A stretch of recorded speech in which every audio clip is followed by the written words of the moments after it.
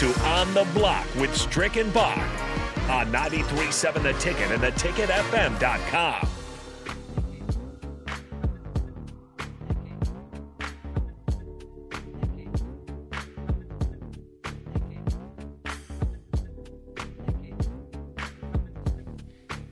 We're back on the block here on 93.7 The Ticket. Myself, Jake Balkovin, and Eric Strickland, the Husker Hall of Famer, longtime NBA vet. We will be joined by BC of Husker247 here in just a second to help break down that Nebraska basketball game and just the situation overall for the Huskers as they drop to 0-9 in conference play. One reminder, too, is 5:25. We will bring on Cedric Sabalos. Were you ever teammates with Cedric? Yeah, me and Seth played together in Dallas. Oh, okay, yeah. He came over like my second year, I think, in Dallas. Yeah, he'll be a fun interview. Former slam dunk champion and all-star with the Lakers at one time, so lots to talk about with him there. But for now, we do have Bryan Christopherson join us on the Honda of Lincoln hotline. Bryan, how you doing? Recovering from last night's game still? Yeah, I guess not totally unexpected, that result. But, yeah, doing all right over here. Yeah, and I guess that's kind of the theme that we've seen from the reaction, I guess, from some newspaper columnists over the last overnight, I should say, is just that it's almost kind of zeroing in on on a bigger, larger discussion about whether this thing is going to work or not. Do you believe that if this continues to go down this path, that either Trev Alberts is going to have to do you think that it'll have to kind of give a vote of confidence or just kind of let it play out moving forward, similar to what he did with Scott Frost, I suppose, after the 3-7 start? Do you think a vote of confidence would be needed? Well, I don't know that he has to do anything in season, but certainly there's going to be a lot of intrigue, right after this season closes about, okay, what's the decision here, and what's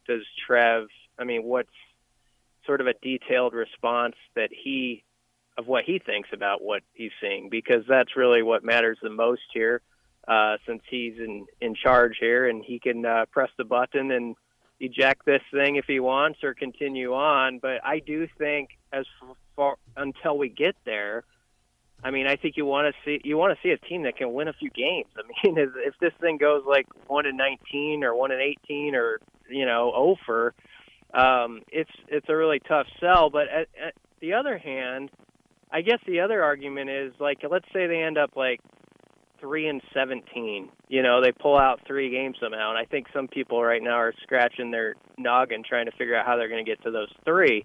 But let's say it's something like that. What is there a big difference between that and if they win 1 or 0? I don't know. Probably some perception difference, but the bottom line is it's in a really tough spot right now.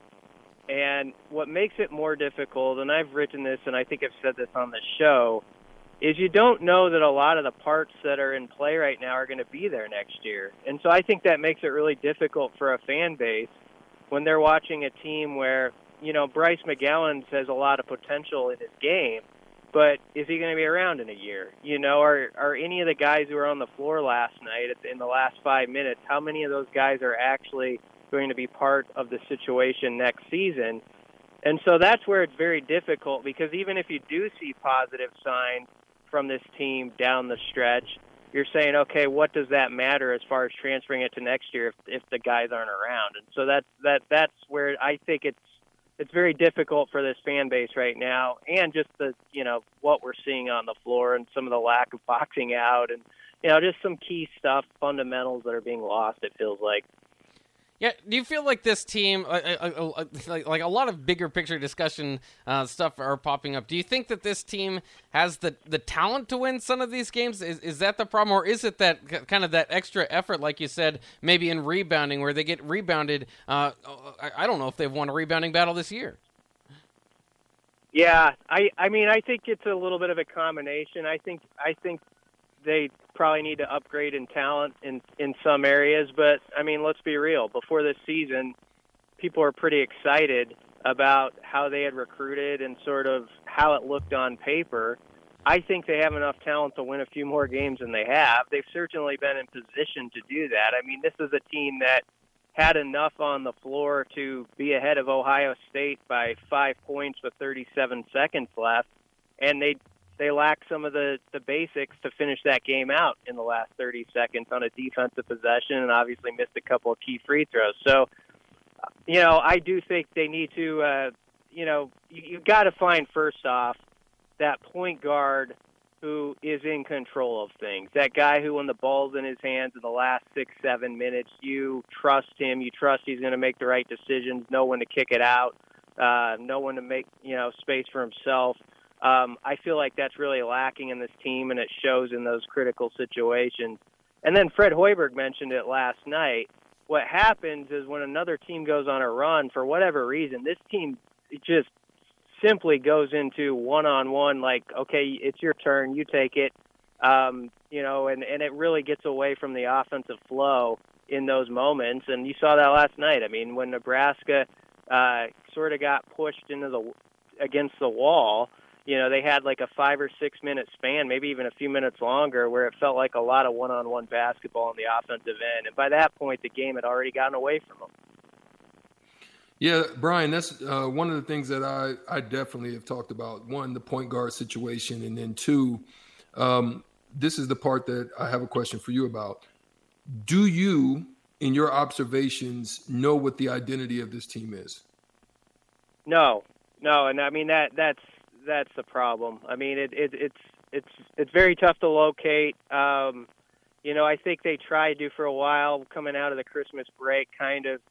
Work some offense around Derek Walker, and Derek was really playing his butt off there. And but Big Ten teams adjust to that too. They start to figure out what you're doing with and sort of how you're rolling with that. And I think they wanted to get Bryce McGowan's playing more downhill, getting to the basket, and I think he's done a little bit better job of that.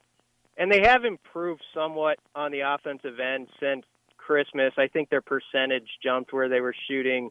They were shooting like 25% from 3-point range before that, and they were like 40% or 39% beyond the arc like the last 7 games before last night. So I guess you could say that they had taken some of what Fred Hoiberg was applying and put it to use, but you still feel like it's really disjointed when it's crunch time. And, like last night, what was frustrating is, it's a 9-point game, and it's maybe a long shot, but Nebraska's got the ball with 4.5 minutes left. They can't even get the ball in bounds, and there's a steal, a layup on the other end, then you get your pocket picked and a dunk on the other end, and the game's over. So there's just way too many wasted possessions, and that goes back to that point guard question. If you have a guy who you feel like is in charge, like a Trent Frazier at Illinois, where you're like, okay, that guy's got a handle on things in this tough moment, you feel a lot better, and Nebraska doesn't have that guy. Well, and it's interesting, too, watching, obviously a lot of people would point to Chucky Hepburn as a recruiting miss, and that was kind of a talk going into that game, is just that broken bridge that seems between Nebraska, high school talent, and in Nebraska, because the University of Nebraska, because it's just been so long since they get that local talent. Do you see that as a big problem for them, or as long as they're recruiting at the level that they have been, does it matter to have the Nebraska flavor in the locker room? It's a problem when you don't land a Chucky Hepburn. I knew that one was going to come back to bite Nebraska the moment he committed. And anybody who watched him throughout his high school career knew that that's the type of guy who, you talk about a guy who makes winning plays all throughout his career.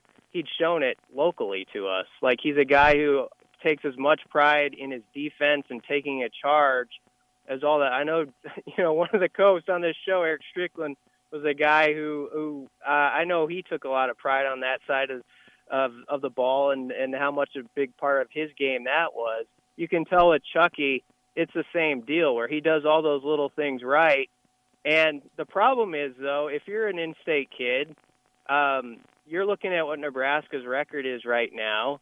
And not only that, you're hearing all the talk. You're reading you're inside of it. You're inside the bubble where you hear every comment about Nebraska basketball. And right now it's a lot of sour commentary because of the play on the court and what the results are. And so that makes it, I think, doubly, triply hard to recruit in-state, actually, because the kids are around it all the time and they hear what everybody's saying. Yeah. My last question, BC, is this.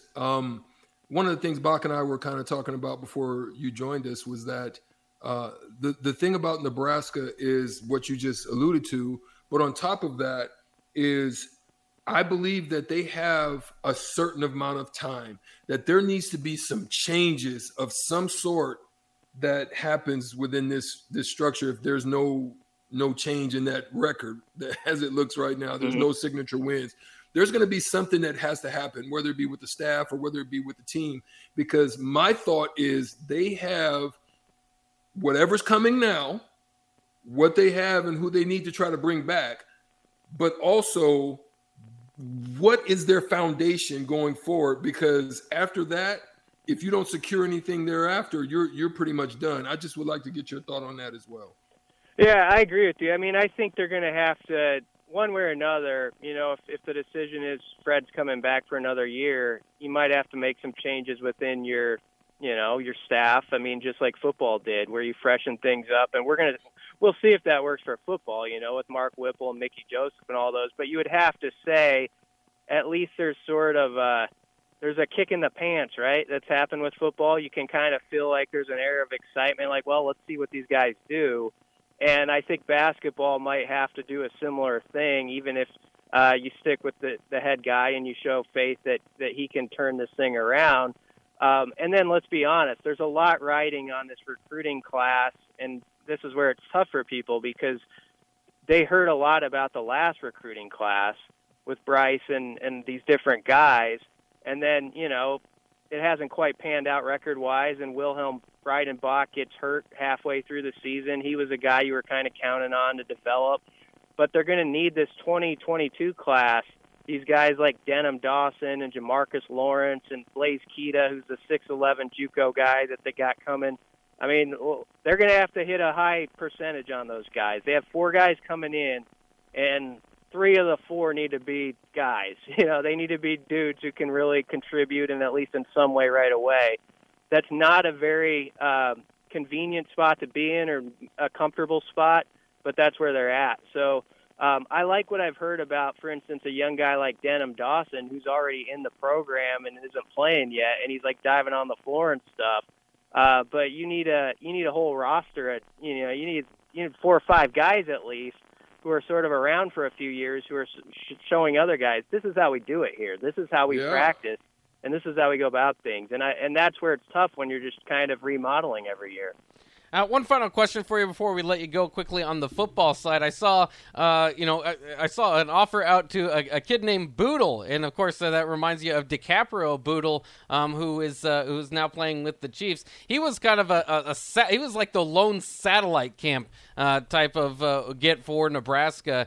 Is his brother significantly under recruited as well, or is he rising up the rankings pretty quickly? No, that's a good memory by you. You're right. DiCaprio was. Remember the satellite camp craze? He was a guy who was Nebraska found down in South Florida at one of those. And his brother is about the same size, so he's not like a long corner. He's like a 5'10", 5'11" guy. But he has more offers. He's got an offer from like Michigan and Ole Miss too. He's got about 15 of them. Wisconsin's kind of kicking the tires on him.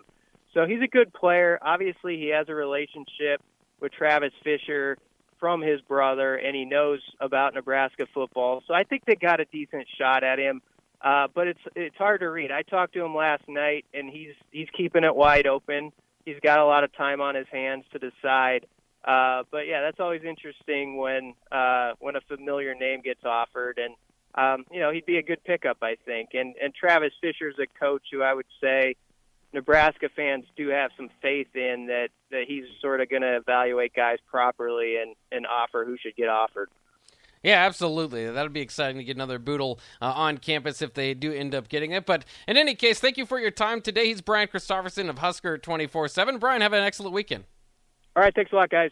All right, there he goes, BC of Husker247. We got to take a quick break, but when we come back, it's time for Shootout with Strick. Your chance to win $15 to Buffalo Wings and Rings. All you have to do is beat Strick in our little game show that is called Shootout with Strick. Today, we're going to go based off of Fred Hoiberg's conference record. We're going to compare it to past Husker coaches and just past coaches overall. So I'm basically just going to give you an over-under of their win total through 48 games. You give me over-under. It's easy. So, I mean, you only have one choice or the other, except for the money ball, which you'll just have to throw a number out there. So it's not too hard. Just give us a call, 402-464-5685. If you beat Strick, you walk home with $15 to Buffalo Wings and Rings. That's next right here on The Block on 93.7 The Ticket.